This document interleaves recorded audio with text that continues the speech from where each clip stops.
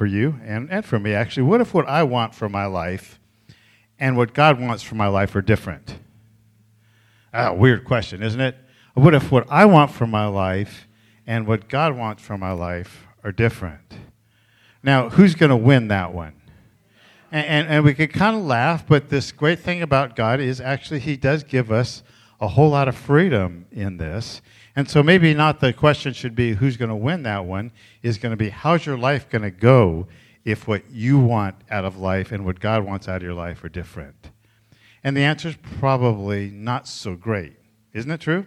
I'm not so great. If God wants me to be doing this and this and this and this, and I'm doing this and this and this and this, most likely how my life is going to be and turn out and even feel is not going to be all oh so great. And we're going to spend a few minutes talking about that kind of a situation because we're looking at the story of a guy named Jonah. Jonah wanted his life to go this way, and God said, I really want your life to go that way. And we're going to see how he worked it out because in this sense, in this case, a lot of times our will, our desires, our hopes, our dreams, our ambitions don't always align with what God would want for us. And so we are going to be talking about Jonah and all of this. And I just think this is true, and this is going to be true. It's going to be true for you and for me and for everybody. I think our best life is going to be where God wants us, okay? And I would say that's true 100% of the time. Your best life is going to be the life that God wants. Your life is going to be, or your best life is going to be, where God would want. Now, I believe that God speaks to us through the stories and the situations and the verses and passages in the Bible. And when I say speaks to us, I mean there's going to be learning and growth and help and just kind of even in our souls, a soul feeding that's going to happen when he tells us these certain things. And a lot of the stories, that's why they're there. They're to help us to know God better, but they're also to help us to know ourselves better. And so we're going to be talking about Jonah. And y'all know the story, about Jonah. We all kind of know the basic stuff about it. He's the guy who got swallowed by the big fish. And are you ready? It's a whale of a tale, isn't it? You ready for that? Huh? Yeah. All right, the tryptophan's worn off a little bit for some of you. But we think about, well, what in the world do I have to do, and what in common do I have with a guy who lived a couple thousand years ago and who had a whole different life and a whole different story than I would ever have? But all of a sudden we find, and this is what's true in the Bible, I find that a lot of times there's a lot of similarities, at least in the personality or the character, maybe not in the circumstances, but in the person, the character, the situation, and even the mindset here. Jonah is a lot like us. God wants Jonah's life to make a difference. And I think the same is true for you and for me. Jonah wants to live life in control. I want to stay in control of my life. And that would be the same for what? For us as well. Jonah is stubborn and self-willed and said it's going to be my way or the highway. And all of a sudden I realized, that's sometimes the same for me. And Jonah is hard-headed and pretty stubborn, and that's an awful lot like Kurt Vanderstelt, our youth pastor. I just think it's just like that. So, yeah. And finally, God has to detour Jonah before he deconstructs himself. And boy, that's true about God. And then finally, God is in a loving and relentless pursuit of Jonah. And I would say the same is so true for all of us. God is in a relentless, loving pursuit of you. And he will always be in that relentless, loving pursuit, no matter what you've done and no matter where you've been. So let's just simply kind of recap and review the message a little bit. It says this: the Lord gave this message to Jonah: get up and go to the great city of Nineveh. Announce my judgment against it, because I've seen how wicked its people are. But Jonah got up and went in the opposite direction to get away from the Lord. He went down to the port of Joppa, where he found a ship leaving for Tarshish. He bought a ticket and went on board, hoping to escape from the Lord.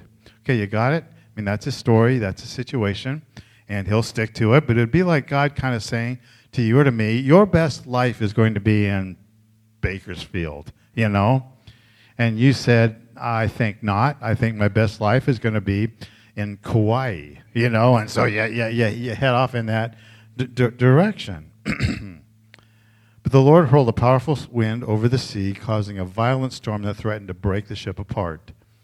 And since the storm was getting worse all the time, they asked Jonah, "What should we do to you in order to stop the storm?" "Throw me into the sea," Jonah said, "and it will become calm again. I know this terrible storm is all my fault." Then the sailors picked Jonah up and threw him into the raging sea, and the storm stopped at once. Just calm, and it's wow, and it gets even more wow. The Lord had arranged for a great fish to swallow Jonah, and Jonah was inside the fish for 3 days and 3 nights. Okay, that's the main part of the story of Jonah. The one part we're familiar with. A lot of side stuff that's going on, but actually this part of Jonah where we think about the fish and the whale or whatever it was, so we get all freaked out about that kind of stuff, and we ask all kinds of questions, and this is where a lot of people get stuck in the Bible. They just get stuck. Is this even real? Is this even a real story? Come on, is it really even a real story? Was it a fish or was it a whale? How did he survive? Did Jonah ever eat sushi again? Those kinds of really penetrating stories. Swallowed by a whale. Really? What is this, a Pinocchio thing? What's going on here? And this is why we sometimes will struggle with the Bible, and a lot of people just, dismiss the whole thing outright, because how can this kind of stuff happen or ever even happen? And how do you deal with this one? How do we even deal with this one? And my belief is this, and it's simply based on the premise that a God who made the universe out of nothing and spoke existence into place, that God has already shown that he can do miracles. Okay? That kind of a God has already shown that he can do miracles. So I have no intellectual problems with miracles. I just don't. If he's God, and if he is by God and by definition of what an all-supreme God is overall and all-sovereign, then miracles are not an issue for him. And I also have no problem with God sustaining Jonah in a fish or whale. I don't know which it was, and the Hebrew is not clear on that one, so it can be either. And I also have no problem that if Jonah died in the belly of whatever that thing was, God could bring him back to life. Okay? I have no problem with any of those. Again, we're talking about, God here. And if God is God, he can suspend the normal for the miraculous, and so I just don't have problems with miracles. Not at all. And so to me, this is not a huge hurdle in believing this kind of a God, or even believing the story. The biggest challenge I do have, however, is not how did God do the whale thing, but why God chose a guy like that in the first place. Why did God even choose that guy? Jonah's doing everything he can to be as pig-headed and stubborn as he possibly could. And then the second question is, why did God choose any of us in the second place? Because we're just as stubborn and pig-headed as Jonah was. And why God loves and why God cares. And the biggest miracle to me is not that Jonah is in a big fish. The biggest miracle is that there's grace that's given to you and me. Okay? Grace is given to you and me. Thank you. And so in this whale or fish or whatever it is, we find Jonah.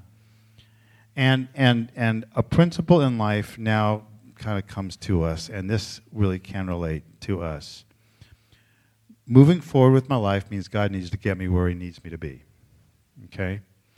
Moving forward with my life may mean that God needs to get me backwards or sideways to where he really needs me to be. And again, sometimes that takes a backward movement, and that sometimes may take a lateral movement. But when I surrender my life to God, he will work in all kinds of ways to get me where he wants me to be, where he needs me to be. And it may be a real place, or it may be a headspace, or maybe even a situation in life. But God's going to get me there. In fact, when all settles down, I want God to get me there, and so do you, because we want to be aligned with God, and His will. And God will work in the real situations of our life to get us there. God needed Jonah in a big fish for 1,000 different reasons. To stop him, to slow him down, to show him how helpless he really is. And all of a sudden, a principle then begins to come out that's really true for all of our lives. Sometimes the last place I want to be is the first place I need to be. Okay? Isn't that kind of icky, but it's true? The last place I would want to be is maybe the first place I have to get to in order to be there. Jonah's in the upper GI tract of some animal, and I can only imagine the first few seconds of the whole ordeal. Can you imagine that? Being sucked down by some big animal. And if you're claustrophobic, yeah, okay, yeah. I remember one time I had to crawl into our house to fix something, you know, and one of my kids wanted to help me on this one, and so he was maybe 10 at the time, and so you open that little side door, that little door on the side, you know, by the foundation, you know, and you got to kind of crawl in and go under all this kind of stuff.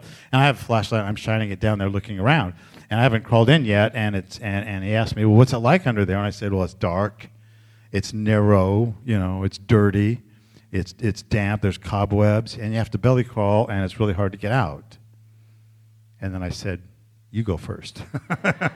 It's because like you get down there, and it's a dark, damp place, and I'm just wondering what Jonah was feeling, but God puts Jonah in the perfect spot. How do I know? How do I know? Because for the first time in this whole story, the first time, Jonah now responds and reaches back to God. The first time. This is the perfect spot for Jonah. Not physically, but in every other way, it's the perfect spot. The last place he wanted to be is the best place he needed to be.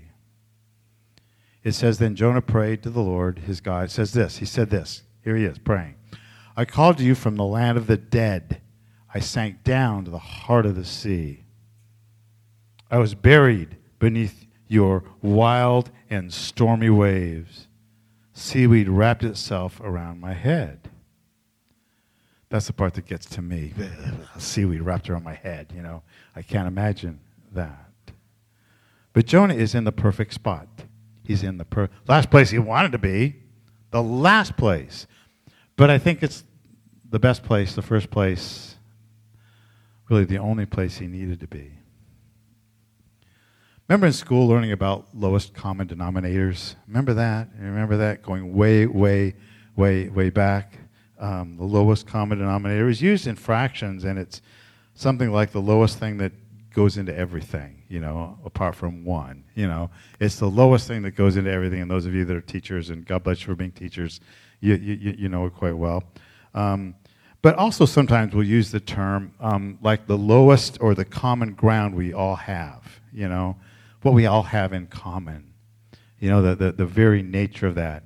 And I really believe that God oftentimes has to get us down to the lowest common denominator in our lives in order for us to be able to respond sometimes to anything. I have seen that God has to reduce us down to that in order to be able to start building us up again. Lowest common denominator in order to start building us up again. He brings us down to build us up. Here's one verse. The Bible says, as for you, you were dead in your transgressions and sins. Lowest common denominator. Dead. We were all of us. All of us were dead. Another one. For all have sinned and fallen short of the glory of God. Again, lowest common denominator. We all have this in common. All of us. And God has to bring you and me to that point in our lives before we come to God to say, yeah, I can't do this on my own. I've sinned. I've screwed up. I've messed up. I'm the lowest common denominator. We're lost. Now, God doesn't leave us there, by the way. He never does. The Bible says God's so rich in mercy, He loved us so much that even though we were dead because of our sins, He gave us life when He raised Christ from the dead. And sometimes our lowest common denominator, or our being in the belly of a fish, is when you come to the realization that I can't do life on my own. In fact, if you came to Christ, you came to that conclusion. I can't do this life on my own. I need God in my life. And Jonah is the guy who had the self-directed life. I mean, I have a self-directed life. I'm going to be in charge of it all. And the God of the universe lovingly said to him, that won't work. You will self-destruct. So, in a sense, I don't think so, Jonah. I'm going to bring you to the lowest common denominator. Because you're too stubborn to get there yourself, I will do it. Because you don't understand self-surrender, so I will teach it to you. I'm going to do it my way. Jonah didn't feel like he had any real need for God.